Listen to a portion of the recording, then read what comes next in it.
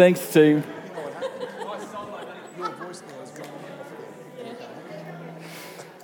Wonderful.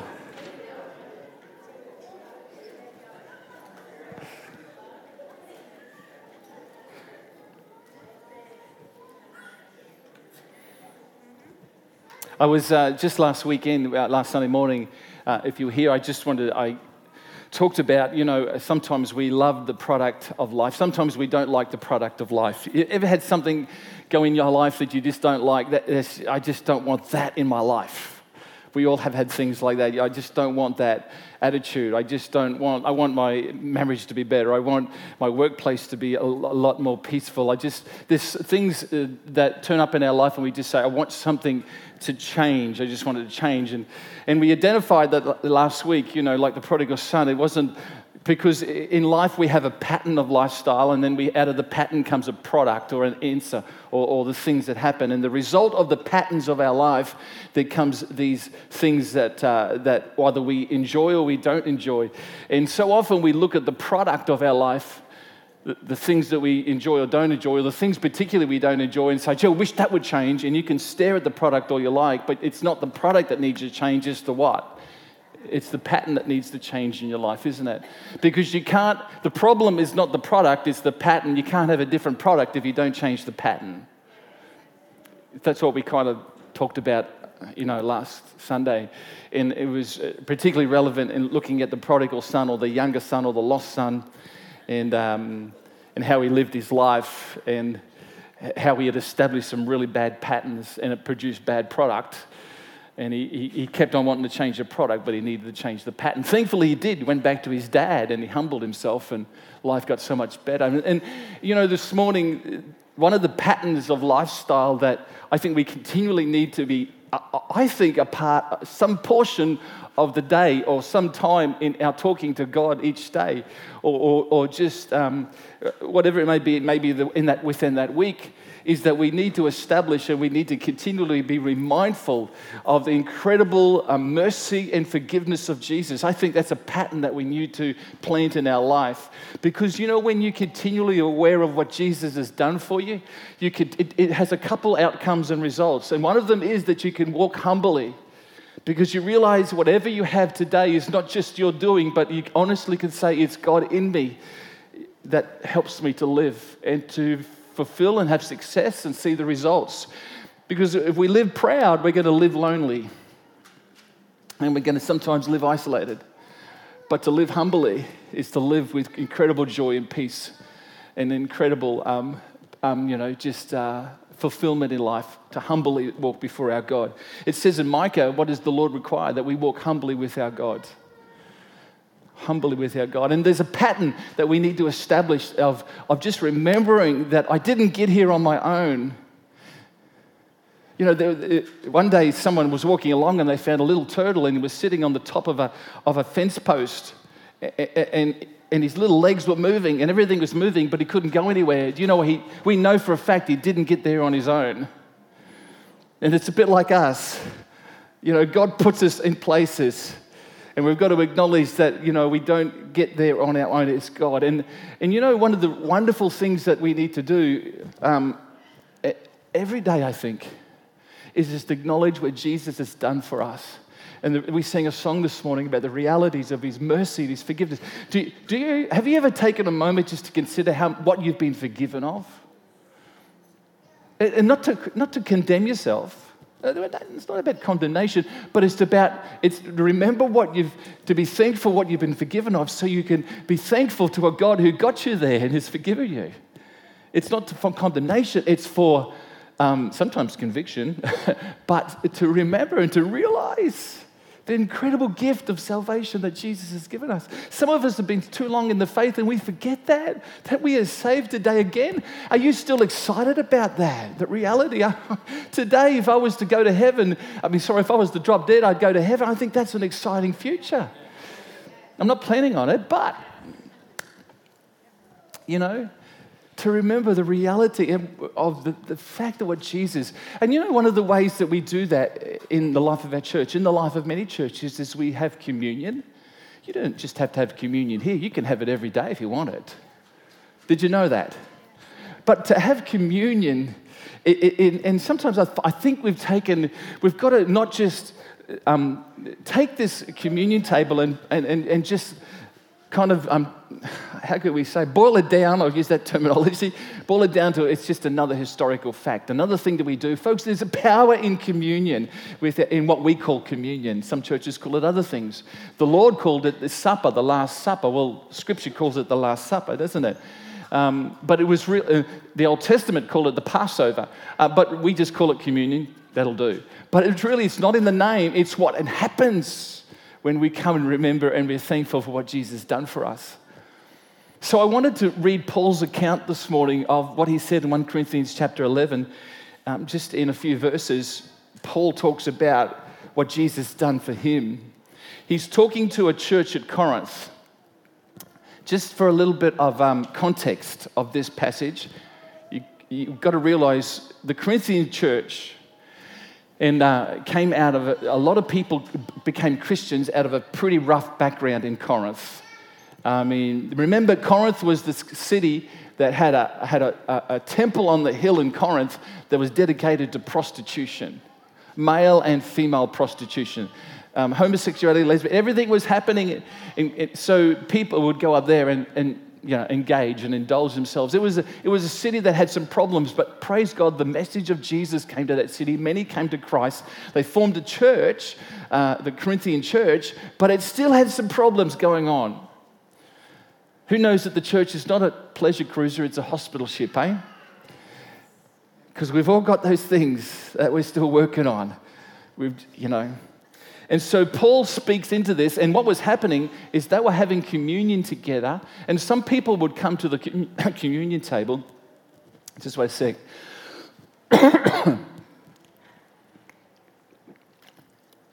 I've just had a scratchy throat through the last week, so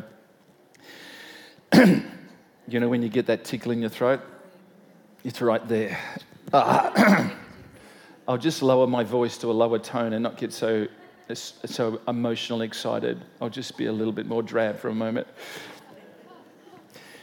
But the Corinthian church, of course, all these people had come from different backgrounds.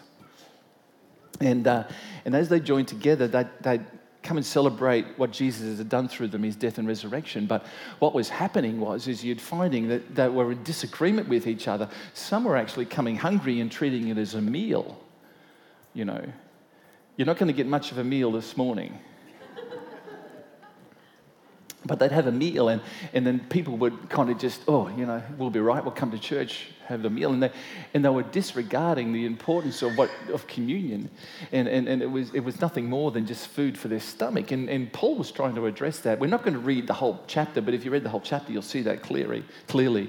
And some of them were in disagreement with each other, and they were angry with each other, and there was all issues happening, and Paul tries to address that. And I wanted to read the main body of the chapter just to you this morning, starting in chapter 23. Is that okay? So from the New International Version, "For I received from the Lord what I also passed on to you." This is Paul speaking. "I received from the Lord what I also passed on to you. The Lord Jesus, on the night he was betrayed, took bread, and when he had given thanks, he broke it and said, 'This is my body which is for you. Do this in remembrance of" who? Me.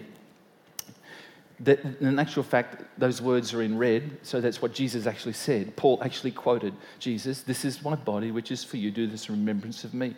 Verse 25, "In the same way, after supper, Jesus took the cup, saying, 'This cup is the new covenant,'" or the new contract, or the new promise. Contract's a great word.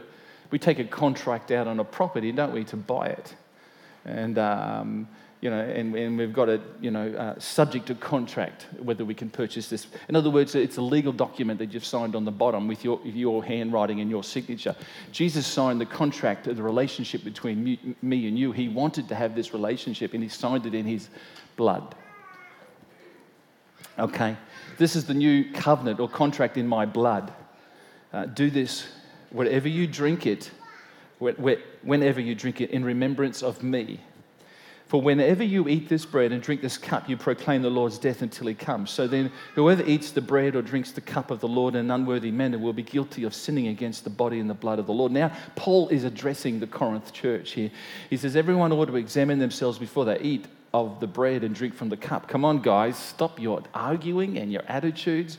And, for those who eat and drink without discerning the body of the Christ, in other words, thinking about what Christ done for them, eat and drink judgment on themselves. This is why many among you are weak and sick, and a number of you have fallen asleep. Falling asleep is talking about death. In other words, getting sick and dying. And then verse 31 will finish. But if we are more discerning with regard to ourselves, we would not come under such judgment. In other words, judge yourself. Take a moment to consider before you have communion some things, and we'll talk about that. But if we go to the very first verse I read in verse 23, we see Paul says this, I've received from the Lord which I also passed on to you. You've got to consider the timeline here. Paul wasn't one of the disciples that was in the upper room on the second floor of that house having the Last Supper with his disciples. Paul was not an original disciple of Jesus, okay? He wasn't there as one of the 12. In actual fact, he never met Jesus, as far as biblically we know, except one moment he had on the way to a city called Damascus, of course. So Paul was not an eyewitness account of the first communion, so to speak, that we would call it. He wasn't there.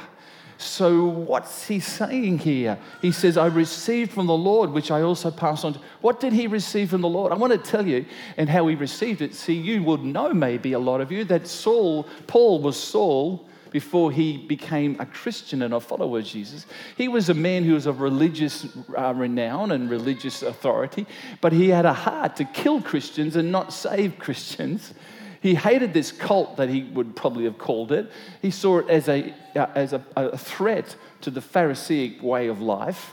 And so he went about killing. He was the hitman, the terrorist of the first 100 years of this world. After Christ, anyway, BC. He was the hitman.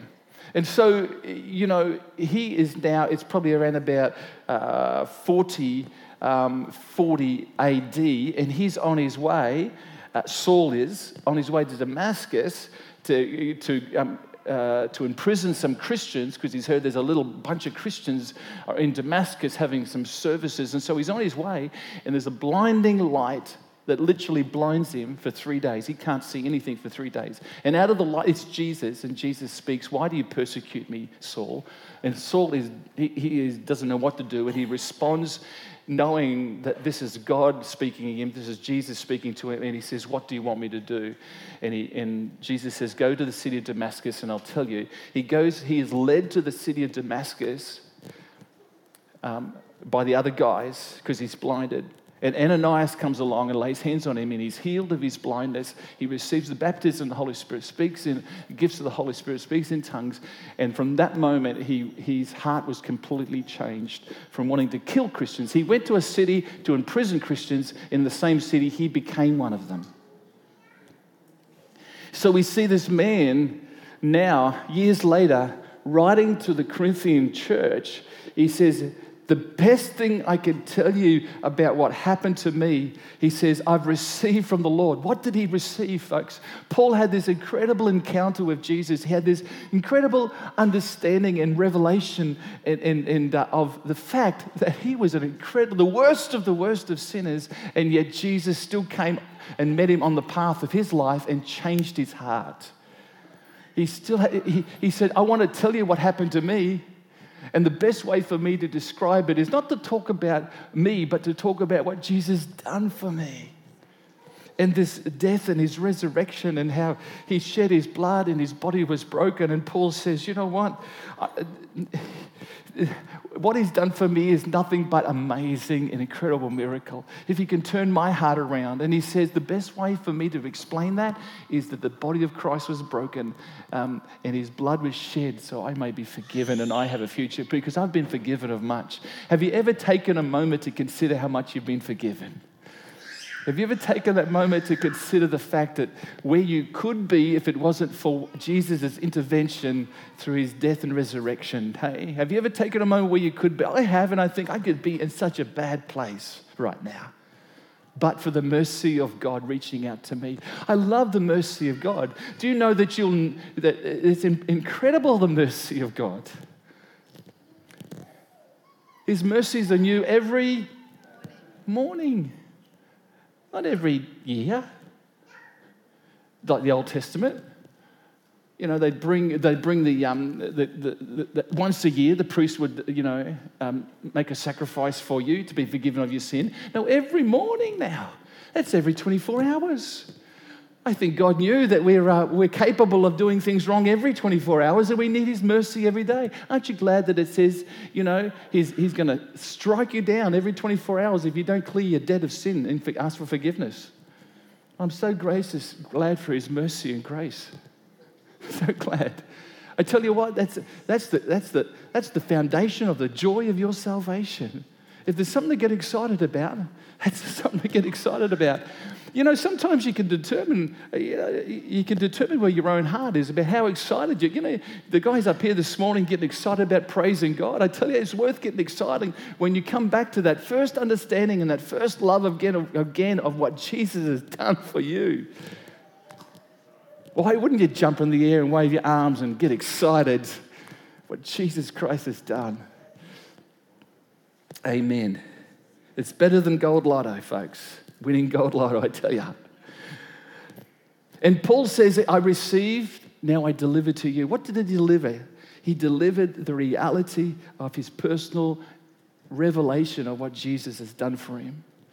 He says, this is amazing, and it's through the blood and the body of Jesus. Peter had something to say about it too. Peter was a good friend of Paul.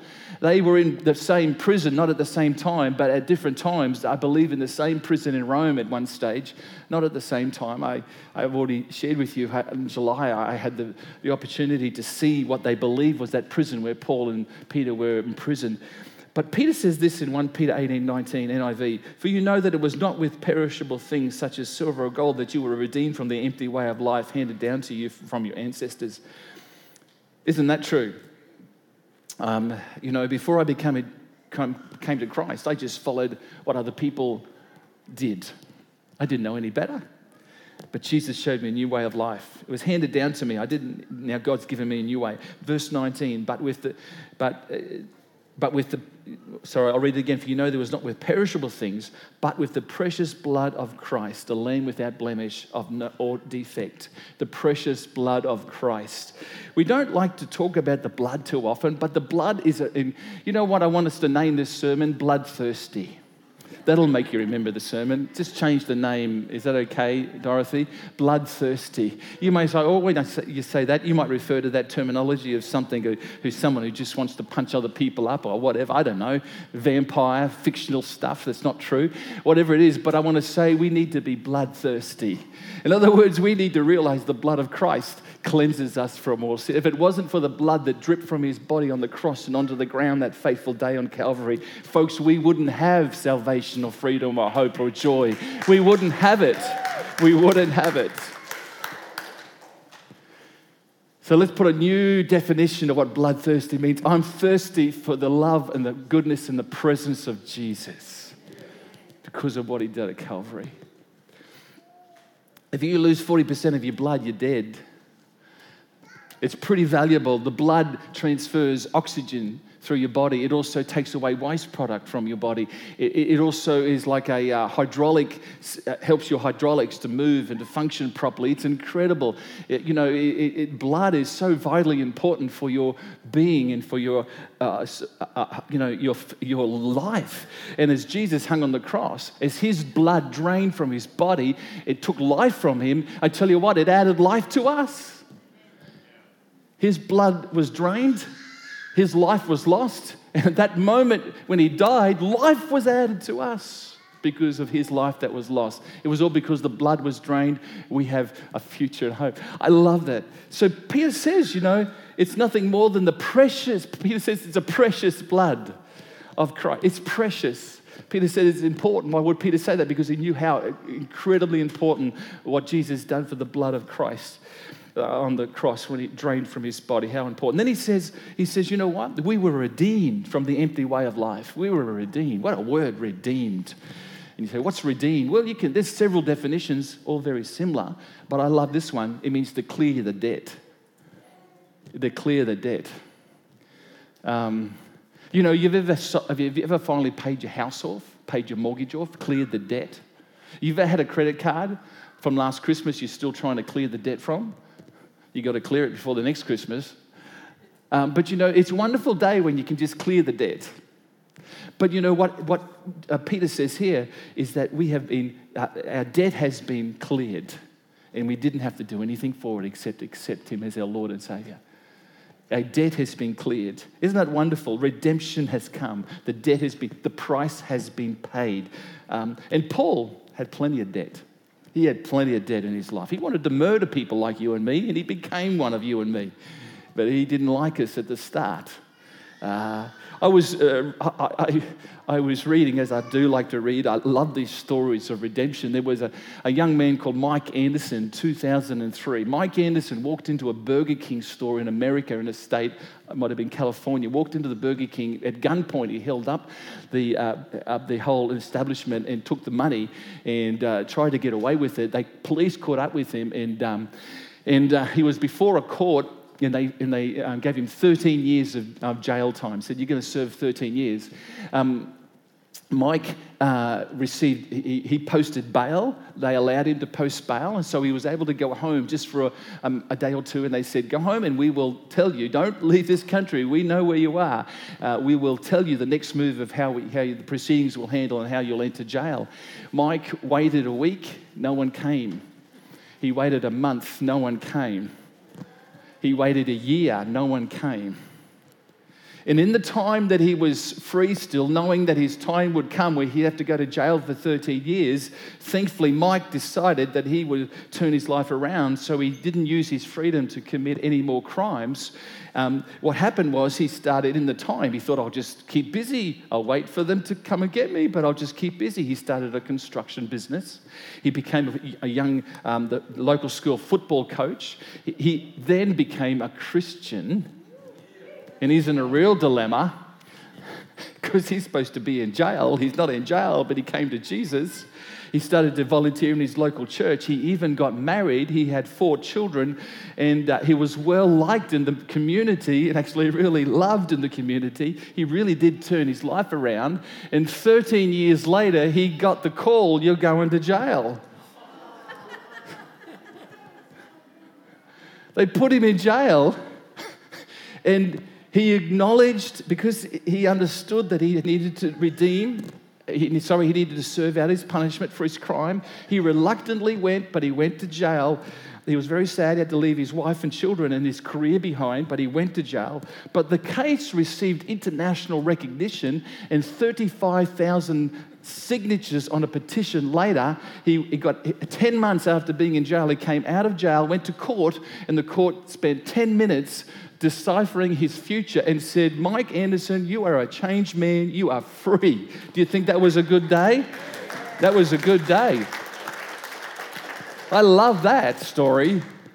But not only that, as he walked out of the courtroom, a free man with his children and his wife, and the reporters came to him, and he shared about the goodness and the mercy of God. He went on international television, and I saw the interview in there for a full 30 seconds to a minute. He shares on national American television in a very realistic and wonderful, beautiful way how God has changed his life and how it's the grace of God that he could be forgiven of what he'd done.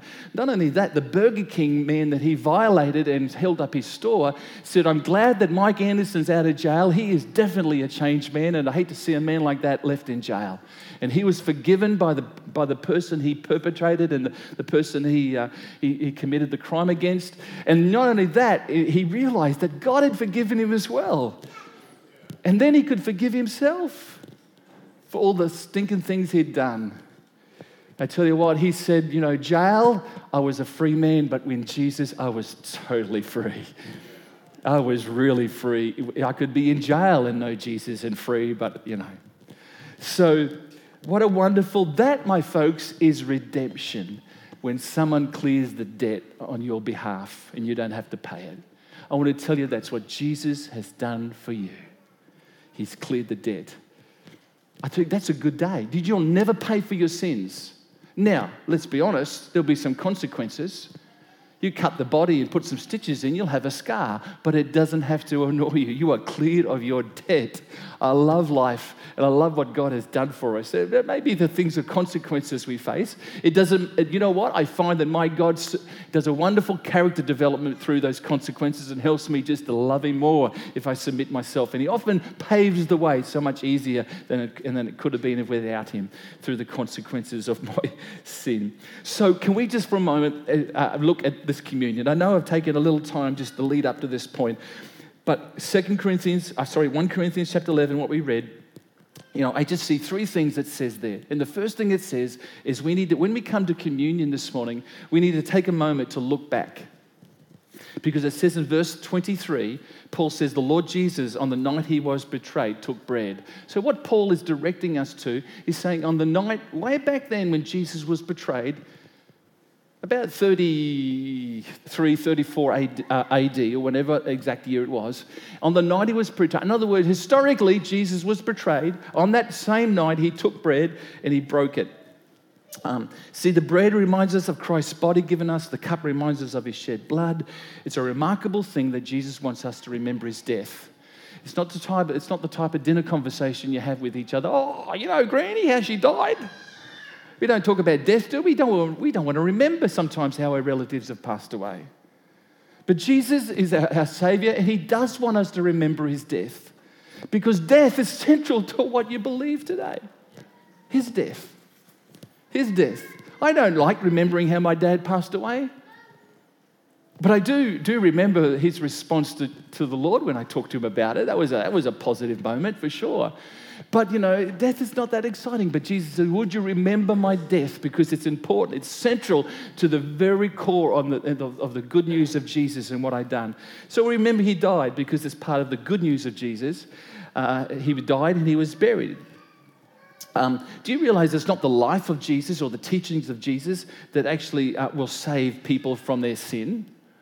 It will direct them to Jesus, all the lives and the teachings of the Word of God. But it's the death and the resurrection of Jesus that actually makes people born-again believers, isn't it?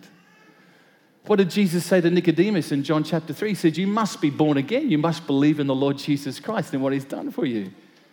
It isn't. Sometimes it's all the teachings that we have in Scripture are wonderful teachings. But the central core theme of the message of the good news of Jesus has to be the death and the burial and the resurrection of Jesus. That's the thing that we've got to understand that brings life to us. So we remember His death.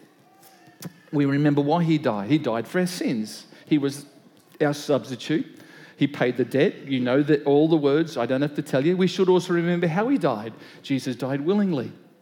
He died humbly. He gave His body into the hands of wicked men, and He bore in His body the sins of the world. How remarkable is that? That He gave willingly. And we need to remember that. Remember, it's not simply... See, remembering is not recalling just of history. We're going to be careful that we just don't think this communion table is just like we're walking around a monument today, just a history lesson on what happened in the past. No, it's more than that. I remember in July of this year, I went to Athens, and there in the middle of the city of Athens is this incredible temple called the Acropolis. It's the biggest in the world. It's amazing, and probably about 60% of it's still left there. The other 40%'s crumbled or destroyed through earthquakes and Second World Wars and things like that. And so Michelle and I and Lydia, we walked around it along with about 4,000 other people. In the heat, I remember. And, it was amazing. It was amazing. But, I thought that's nice. But, it was just a historical site. The thing that excited me is about 300 meters from there, and I might have mentioned it, but there was a thing called Mars Hill. Do you know where Mars Hill is recorded in Scripture? Acts 17. You can read about it. It doesn't say Mars Hill in Acts 17. It talks about another hill. But it's Mars Hill. And it's interesting because right on that little hill, which is totally granite, that's why it's still there. It's about the size, it's about three-quarters of the top of it, it's three-quarters the size of this internal room, this auditorium here. And it's only like 30 meters to get to the top of it. And I joined the 150 other people on top, and all the tourists who were there. And it's only 300 meters from the Acropolis It's like, and Paul said this. He says in Acts 17, verse 23 and 24, Paul says, I found this altar to the unknown God. I want you to know who this unknown God is that you worship. He's the God who doesn't live in temples made by human hands. He's actually the creator of heaven and earth. And I can imagine Paul standing on the Mars Hill where I stood in July of this year. And that was a pinnacle. That was a wonderful moment. And Paul would have been saying, and he's not made by, the hands of man. And he doesn't live in temples made by the hands of man. And he would have went like Exhibit A, Acropolis, the biggest temple in the world, just there. You can imagine Paul doing that. And so for me, it wasn't just a tourist attraction. It was a moment in time where I could stand where Paul had stood and preached. And there was a man, it says in Acts 17, who was a high reigning official at the time in Athens in Greece. And his name was Dononius. And Dononius came to Jesus through Paul's preaching. He brought his family to Jesus. They got baptized not long after. And he started the first Christian church in Athens.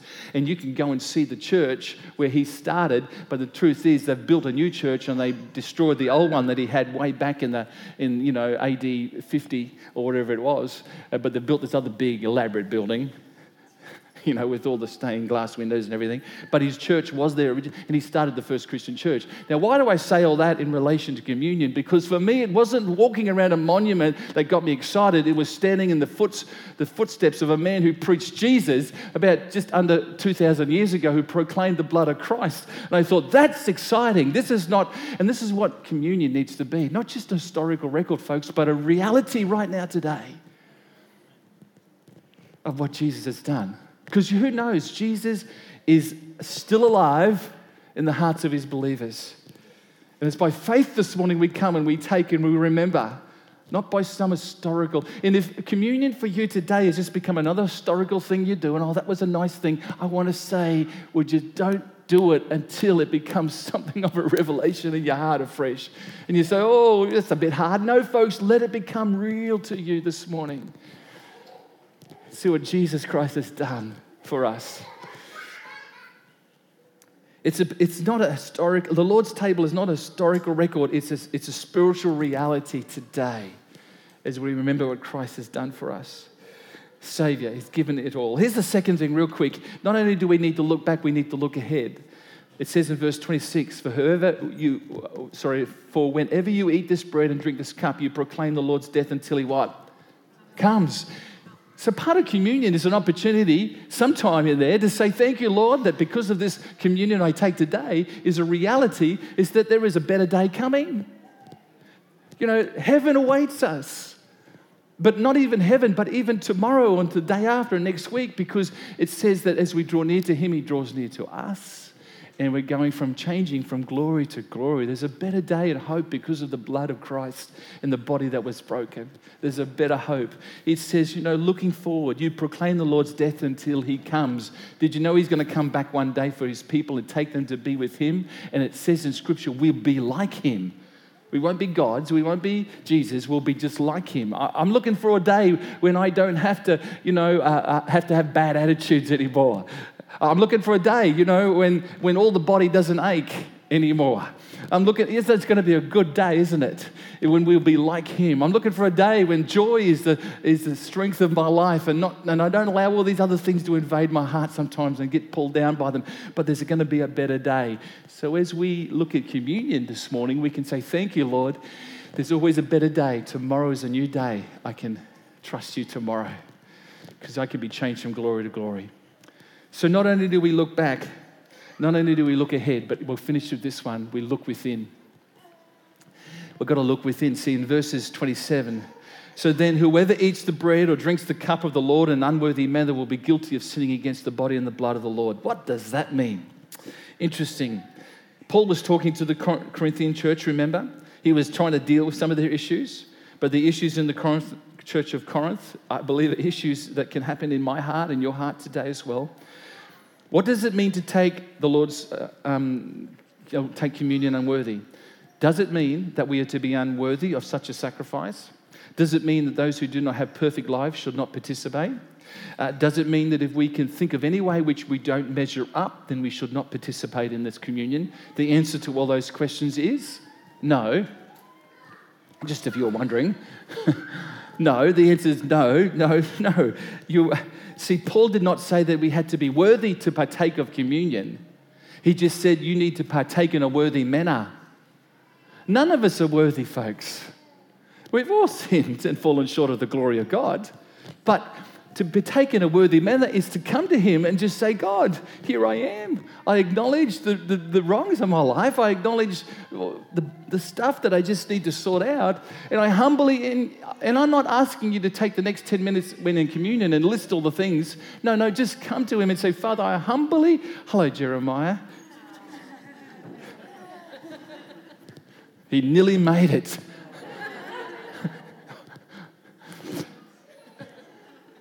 So, when we come to Jesus, it's not trying to list all the things, but it's coming and saying, Father, a worthy manner is humbling ourselves before him and just being thankful and saying, Father, you know what? I come before you because the Corinth church had to work some things through. And that's what Paul's saying. Some of you guys come in an unworthy manner. It's not because you're not worthy. Your worthiness is in Christ. Who knows that when God looks at us, when we come to Jesus and he looks at us through Jesus, the blood of Christ cleanses us from all sin. Isn't it wonderful? Did you know that I know it's bad. I know, yeah. I've done that to your daughter, to your mother as well. Didn't she?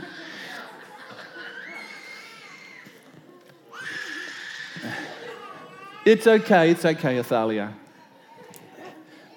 Praise God we live in a church with children, hey? And families. Come on. We shouldn't have it any other way, because if kids don't learn about God in church, where are they going to learn it? We're going to need to let them grow up in church, hey? I know. I'm feeling the pain. Oh, yes.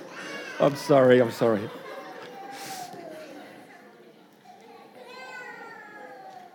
Hey, where were we up to? Michelle, what was I talking about?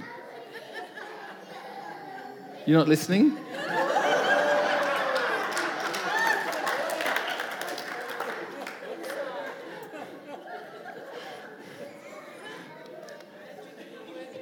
Yeah. Worthiness is not because, it's the worthy manner that we present ourselves, and it's your heart attitude towards him this morning. If we come with a humble heart just to say, Father, I partake, knowing that I have blown it, but I thank you for your mercy and your forgiveness, I tell you, that's the manner he wants. And it's not to remember our sin and to be consciously condemning ourselves. No, it's to be consciously aware of his presence. It's to be sensitive to his presence. See, Paul was making a warning. It's to come to him and being sensitive, not numb of his great sacrifice, not just, whatever, not numb in our sensitivity and our emotions to the reality of what Jesus has done, but totally aware and thankful for what he's done for us. And that's the manner that he wants us to come. And truly enter into the spirit of the communion. We'll have a heightened sense of our unworthiness, but of God's incredible grace. And we don't need to condemn ourselves. No, it's coming, realizing his incredible blessing on our lives. Verse 31 says, if we were more discerning with regard to ourselves, we would not come under such judgment. In other words, have a little moment where you just say, Father, I'm not perfect, but you know what? I'm not down about that. I just thank you for your mercy and your forgiveness of my sin. And you know what, God? I want to do better, and I ask for your strength to do that. And I thank you that the blood and the body of Christ represents my salvation and redemption and the very power to be able to walk in victory, even though I'm still working through my sin in my life and working through the issues and struggles. And I thank you for your help and hope, Lord. So Paul's saying, come on, discern ourselves, examine ourselves humbly. I love the realities of what Paul said here to the Corinth church. Can I ask our musos to come this morning? I want to just finish with one thought. Actually, Kate, is that okay? Sorry, guys. Is that okay with you? Yeah. Let's relax, Joel. Thanks, Kate. You're the only one worthy. I don't know.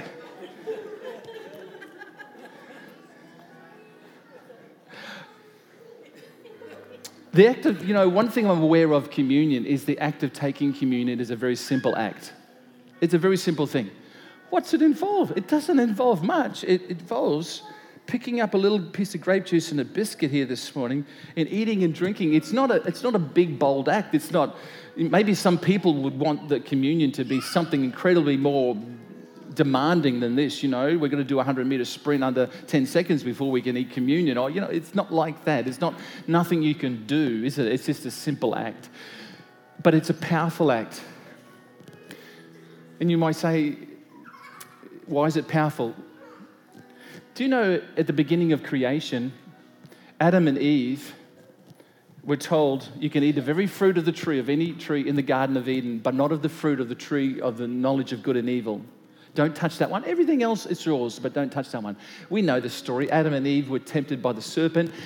And you know what? They took a bite of the fruit. It was a simple act. It doesn't take much to pick up a fruit and just take a bite. It's a simple act, isn't it? But do you know the significance and the ramifications of one bite of the tree of the fruit of good and evil had ramifications for all of history, for you and me, for humanity. And it wasn't the act that they ate of the fruit, it was the disobedience. It was the fact that they had disobedience to God's command, don't eat of the fruit.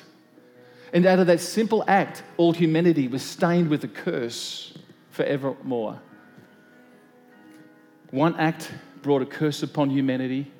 Do you realize as you take today and eat of the body of Christ, one simple act of eating the body of Christ can restore life and health and blessing to your body? This has got no significance. It's just a biscuit. But it's by faith when we eat it that we can claim the promises of God. Come on. See, one act of eating destroyed humanity. One act of eating can restore humanity as we have faith in the living God. See, this morning, it says, cursed is every man that hangs on a tree. It's referring to Jesus. He didn't hang on a tree, but that's what they called the cross. See, and it says, cursed is every man. He took the curse for us. He took the curse of judgment. He took the curse of ill health. Praise God. He took the curse of condemnation. And through communion, we can claim a number of things. It says, forget not all his benefits. What are his benefits? Healing. It says, through his stripes you can be healed. Why not this morning as you take of communion and you've had your little time of just saying, Father, I humbly bow before you and I acknowledge I want to eat in a worthy manner and my heart is soft. I want to live for you and put away my sin. Why don't you then say, Father, I thank you as I take communion that your stripes are going to heal my body. I believe, not this piece of biscuit, but by faith as I partake, your healing power can flow in my body. Why couldn't you believe for that this morning? I just need the little fella to go back to his parents. Is that okay? Because everybody, you are much more handsome than I. Thank you. Just at this moment, I just need your attention. Is that cool? I understand and appreciate the kids. So that, as you partake this morning, that's faith act. Why can't we receive healing? As we also take of the cup this morning, and drink of it, the blood of Jesus. Why can't we claim that salvation is for us and our sins are totally forgiven? Why? Because that's what Scripture says. It says he took the curse for us. He took the curse of what wanted to be on your body, and he gave us freedom and hope. I want us to be encouraged this morning. As we take, it's not just a historical fact, it's not just something, but it's a fact of faith, it's a fact of reality, it's a personal. Can we today have those who are taking up the emblems come and just distribute them, please? That'd be brilliant. That'd be great.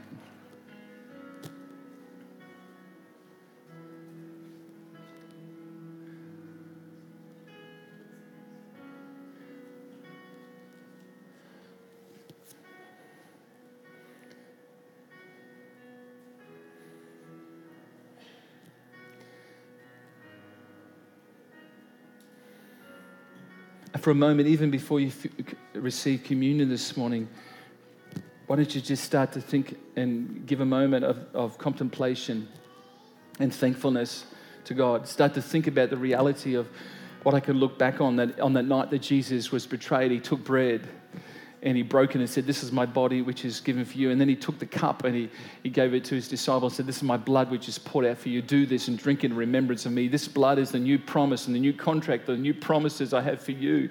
It's nothing old, it's new, it's fresh.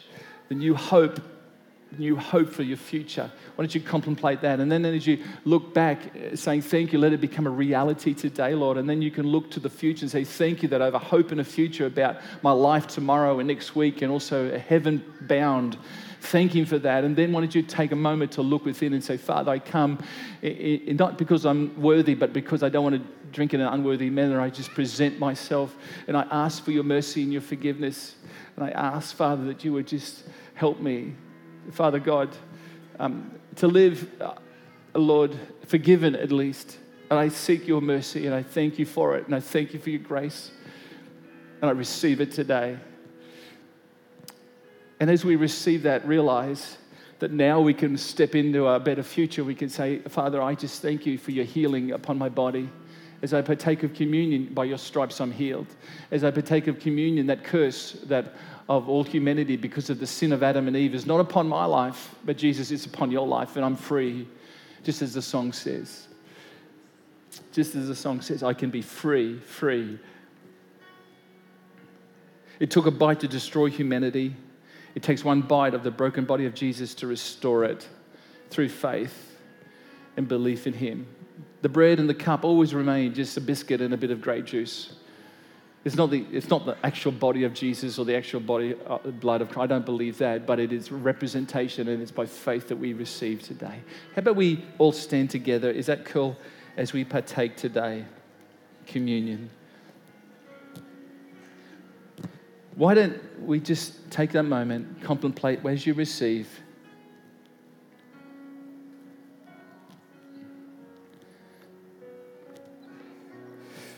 And we'll wait till everybody receives. And then we'll partake together, because it's the body of Christ, isn't it? We're the body of Christ. We're the believers of Christ.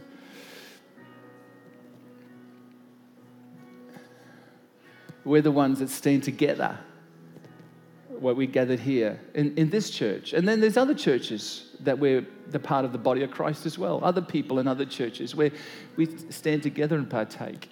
You can partake in your own home. You don't need a pastor or a priest or anybody, but you can together as a family around your kitchen table share communion. And you can claim the promises of God, and you can uplift the death and the resurrection of Jesus in your own time. And I encourage you to do that, but we certainly, as the body of Christ, do it together too.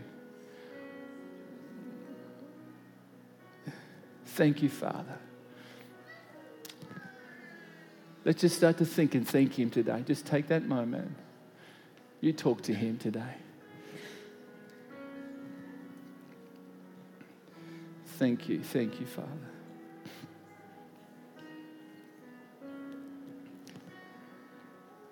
Thank you, Father. No rush today. It's okay, we've got time. Thank you, Jesus. May you restore your first love in our hearts, Lord. It talks about in Revelations, our first love for you. Our first love for you. Holy Spirit, have you just move across your people, our hearts, that we would be just know a restoring power of your healing power to flow in bodies today.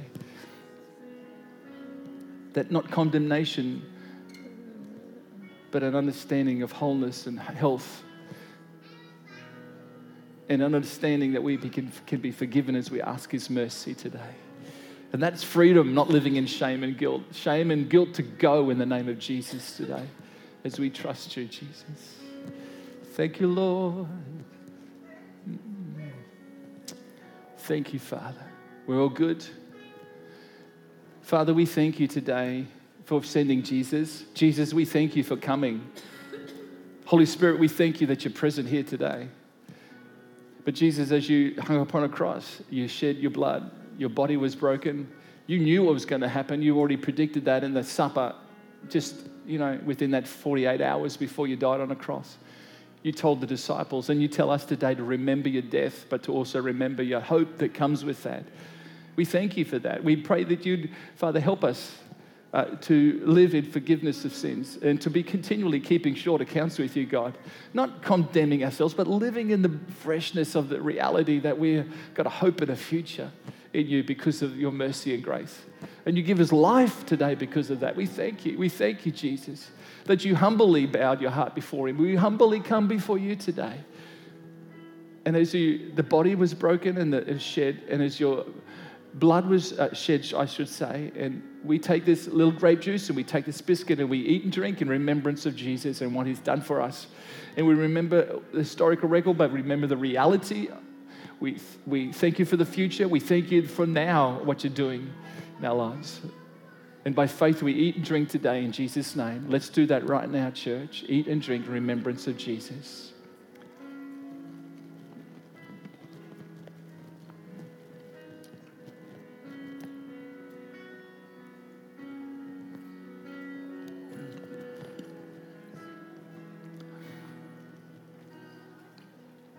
Thank you. Thank you. Let's give him thanks. Hey, just while you stand there. Thank you, Lord. Thank you, Jesus. Thank you. Thank you, thank you, thank you, thank you, thank you. Come on, the team can come now if you want to.